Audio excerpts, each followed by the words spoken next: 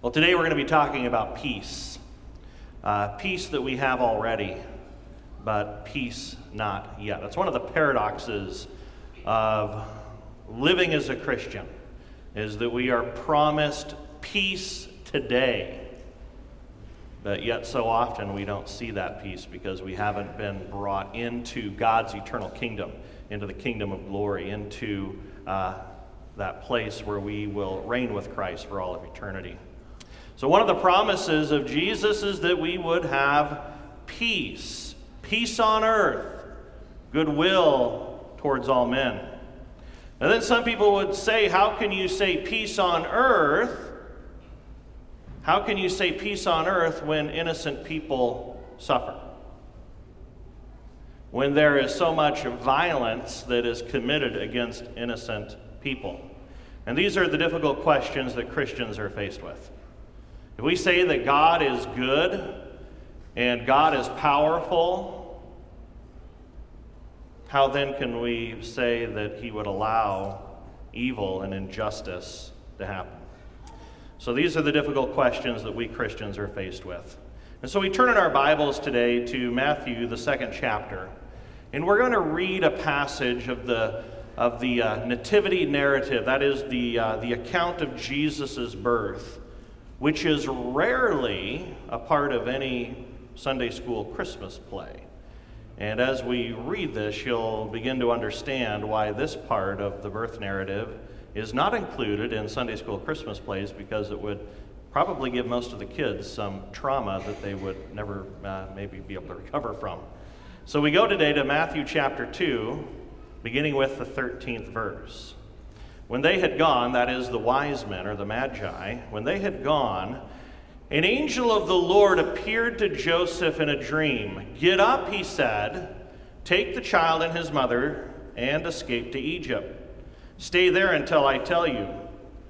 For Herod is going to search for the child to kill him." So he got up, took the child and his mother during the night, and left for Egypt, where he stayed until the death of Herod. And so was fulfilled what the Lord had said through the prophet, "Out of Egypt I called my son." So we see God's sovereign hand at work through all of this. But look at verse 16. When Herod realized that he had been outwitted by the Magi, Herod was furious. And here it is. He gave orders to kill all the boys in Bethlehem and its vicinity who were 2 years old and under, in accordance with the time he had learned from the Magi. And those Magi are the wise men.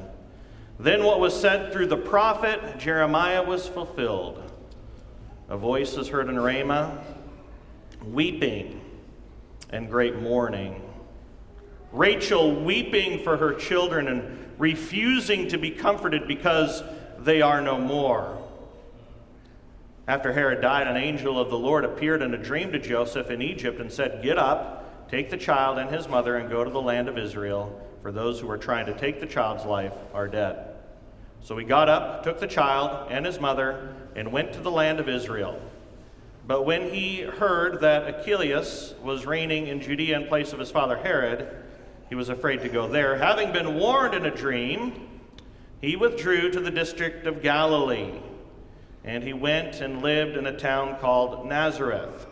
So was fulfilled what was said through the prophets, that he would be called a Nazarene. Here ends the reading of God's word.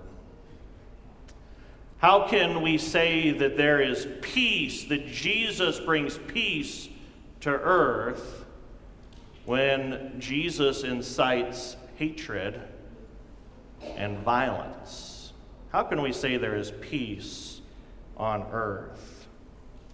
There's a book written by Pastor Timothy Keller, and Pastor Keller gives the reason for God.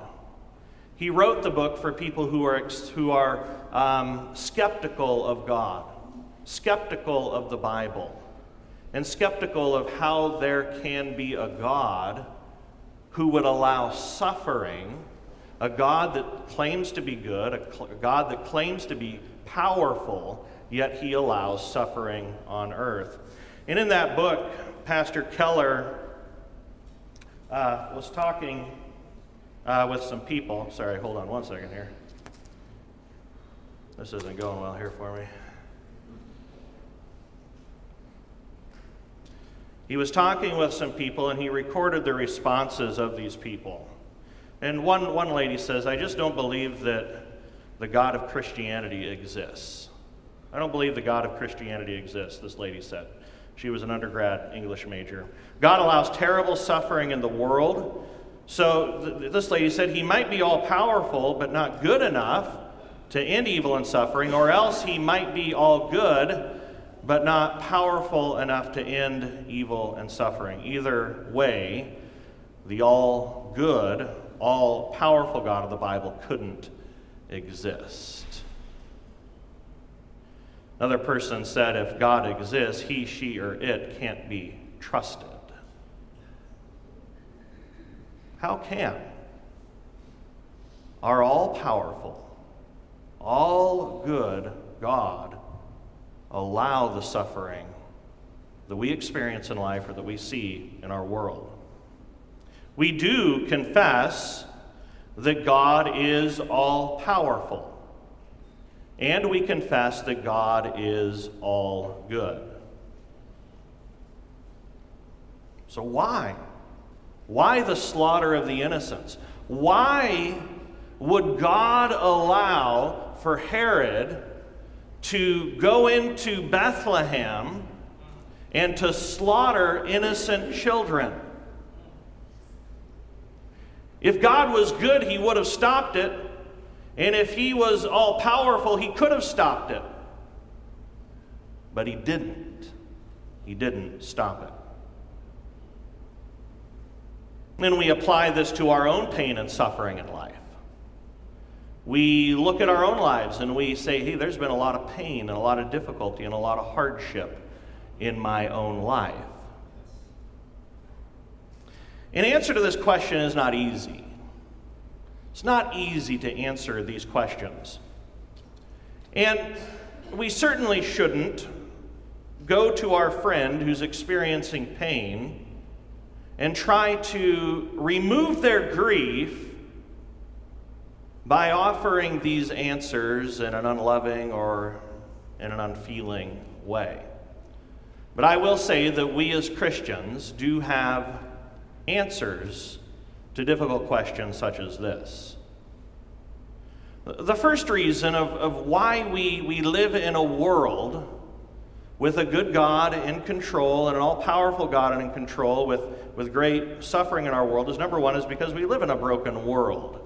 We live in a broken world. When sin entered our world, pain and suffering entered into our world. Wicked men like Herod have been sitting in places of authority throughout human history.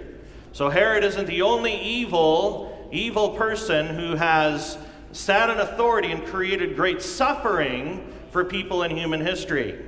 So our brokenness is a reality because men have free will. Each and every one of us have a free will. We can choose to do that which is good, or we can choose to do that which is evil. God does not force his will on anyone. And because he does not force his will on people, I can, you can, men like Herod and men throughout human history can choose to do wrong. When men don't fear God, when the fear of God is not in people, terrible things happen. And we see this in our society today.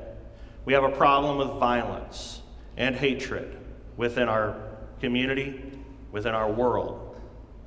But at the heart of the problem on our streets is a heart issue. It's a heart issue. People are broken. They don't fear God. They don't love God. They haven't been converted by the power of the Holy Spirit. So we live in a broken world in which men are given free will, even to make horrific choices. But then I ask the question, are we stuck in this cycle of wicked men being given free rein to hurt innocent people? Are we stuck in this cycle? Or does God have a bigger plan? Does he have a bigger purpose in the midst of the suffering that we face in this world? So that is number 2. God has a bigger plan. God has a bigger plan. The Bible says that he's working all things together for good. But we can't always see the good that God is doing in the midst of our difficulty and in the midst of our suffering. But just because we can't see it doesn't mean that God is not up to something. Just because you can't see what God is doing in the grand scheme and in the grand plan of things doesn't mean that he isn't up to it. Let me give you an example. There are certain things that I believe in, but I can't see it. For example, and here's the thing, the reason is because we're looking in the wrong places. So there are many things in this world that are true, but the problem is that I'm looking in the wrong place. For example, if I wanted to see an elephant, it would be very foolish for me to go into my backyard and to look for an elephant in my backyard and then to conclude that there are no elephants. If I want to see an elephant, I need to go to Africa or to Asia or to Ballard, to the Woodland Park Zoo. That's where I'll see an elephant.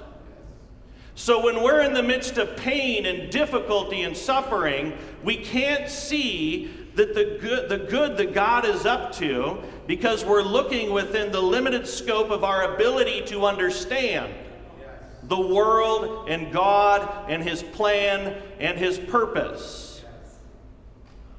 So just because you can't see what God is up to in the midst of your pain and difficulty doesn't mean that God does not have a bigger plan.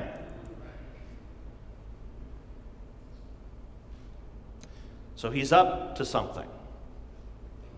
He has a good plan for you and for humanity. And then something else. So number 1 is the reason there's difficulty and suffering in this world is because we live in a broken world, but we can have confidence in the reality that he has a bigger plan, and we see that plan in his word. His word is the place where we see his unfolding plan for humanity. And then that leads us to understand, number 3, this present world isn't the final chapter. We're not living in the final chapter today. Imagine reading a novel. And in reading the novel, you come to adore the character, the main character. You really think the main character is a really great guy, and the author has done a good job of creating some sort of rapport between you and the character. If you're into reading novels, you kind of understand how this works. And then you come to a point in the story and you're reading, and the character is trapped in a cave, and it's beginning to be flooded. He can't get out. The water rises to his feet, then to his ankles, his knees, his waist, his chest. Then it's up to his neck. And then as you read the novel, the water is over his head. His lungs are burning. He's trying to resist the urge to take a breath. He's doing whatever he can frantically to find a way out of the cave, but there's no way to find a way out of the cave. And then the book ends. The end. There's no conclusion. It doesn't make any sense to end the book because it's right at the most thrilling part of the book, and the plot hasn't been resolved. Then you think, oh, they're probably going to write another book. So you go online and you think there's going to be another book, and it's a series. This is going to be exciting. But you go online and the author's been interviewed, and the author says he has no plans of writing another book. That's it. That must be what it's like for people who don't trust in God today, living in this world.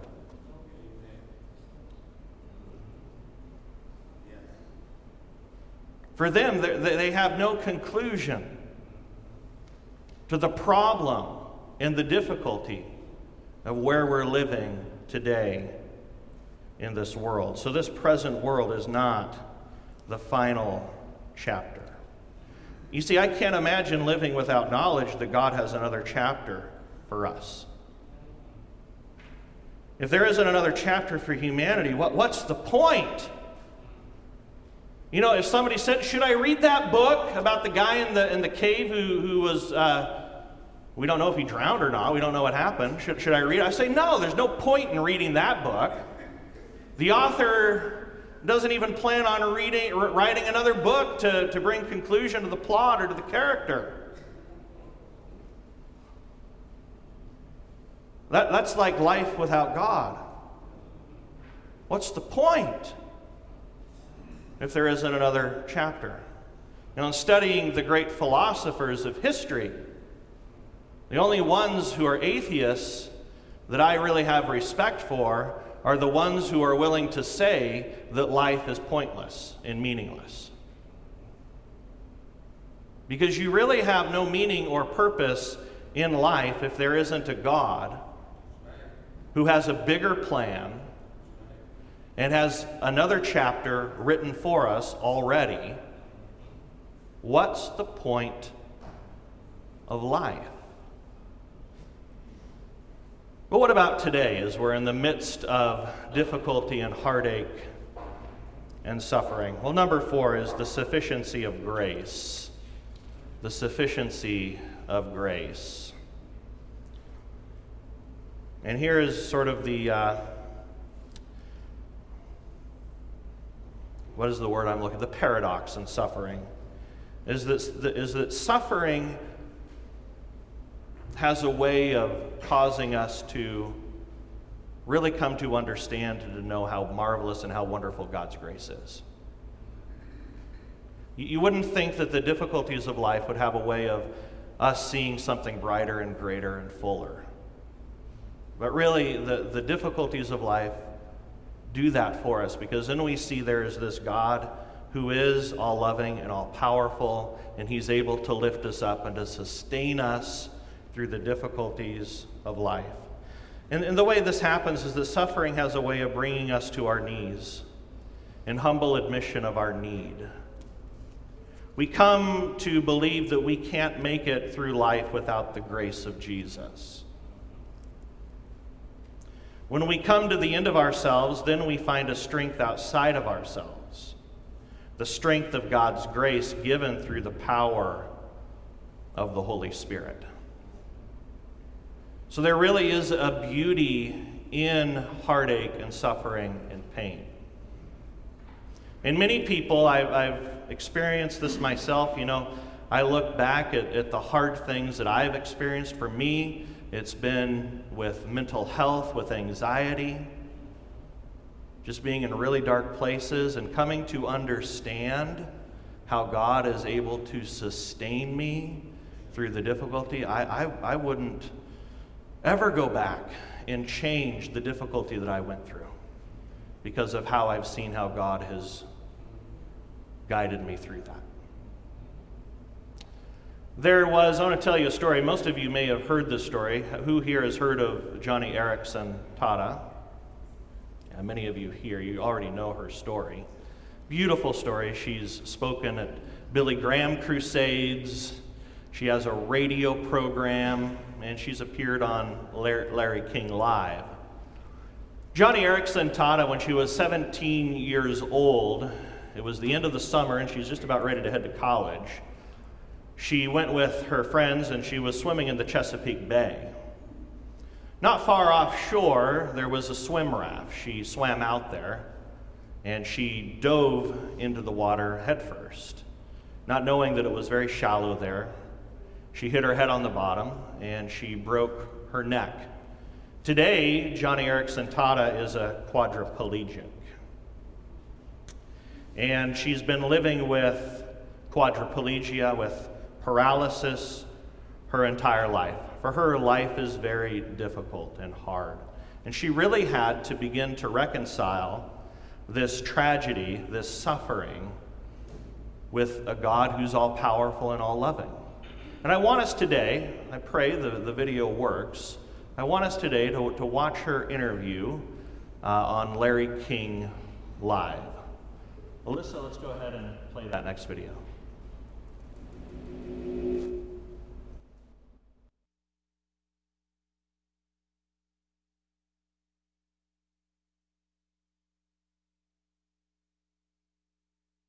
Things before you did test it? Yeah. All right, it's fine. Share the story. She shared in the interview on Larry King Live about the pain that she experienced in life. She said that there's no way that she thought that she could live as a quadriplegic, and she wanted to die. So while she was hospitalized, she tried to kill herself, but she was unsuccessful. And then she said, "Lord, I can't live with quadriplegia, so you're going to have to show me then how to live the days that are coming." And she had friends that would come to her and visit her. They would bring her pizza. They would watch football with her. They were doing what they could to cheer her up, and then they would open the Bible and read the Bible to her. And through reading God's Word to her, she was able to gain a completely different perspective in the midst of her suffering. And she came through the Word of God to trust in a God who would sustain her and keep her and give her purpose in life. So she found great purpose in Jesus. She paints. She paints beautiful pictures. She can't use her hands, but she paints with a paintbrush in her mouth. Incredible pictures. She's a speaker. She's a singer. And she's had opportunity to reach out to many people who suffer in this life. And today, she said that she would never give up her wheelchair for legs that walk. Because for her, that wheelchair has become for her an opportunity to experience the goodness and the grace and the power of God, giving her strength in the midst of her weakness. Amazing testimony and an amazing story. Martin Luther said that there are 3 things that are needed to grow in faith. If you want to grow in your faith, 3 things are needed. Martin Luther says that we need prayer. Martin Luther says we need the Word. So we probably have heard that many times. If you want to grow in your faith, become a person of prayer, become a person of the Word. Because there is power in prayer and there is power in the Word of God. But Luther said there's a third thing. It's something that we don't hear very often. And that's trial. Luther says that apart from trial, difficulty, hardship in life, we can't grow in faith. This is true scripturally, but this is something we don't like to hear. See, God's up to something bigger. He has a plan. This isn't the final chapter. And as we experience the trials and the difficulties of life, we come to learn that His grace is all sufficient for us in the midst of difficulty. What of those in Bethlehem who suffered under Herod's bloody massacre? No one deserves to have children ripped from their arms and slaughtered. The Christian church historically has considered those massacred by Herod in Bethlehem to be the first martyrs of the Christian church. They are those who gave their life for the sake of Jesus. But then we go to the cross. Jesus was massacred upon the cross. Jesus submitted Himself to wicked earthly rulers. He shed His blood to bring His children into His eternal kingdom. Ultimately, the only way we can have strength and faith and hope today in the midst of our suffering is to look to the cross of Jesus Christ, to know that our God understands what it's like to suffer terribly. Our God understands. He gets it. He walked in our shoes. He suffered in our place. When we suffer, He knows what it's all about. So ultimately, the only way we can have faith today, even in the midst of horrific violence at the hands of evil, is to look to Jesus, who was sacrificed. He sacrificed His life for you, for me, and the whole world, so that we would have everlasting life, so that we would have the promise of an eternal kingdom, the next chapter. No more suffering or heartache or pain. Let us pray together.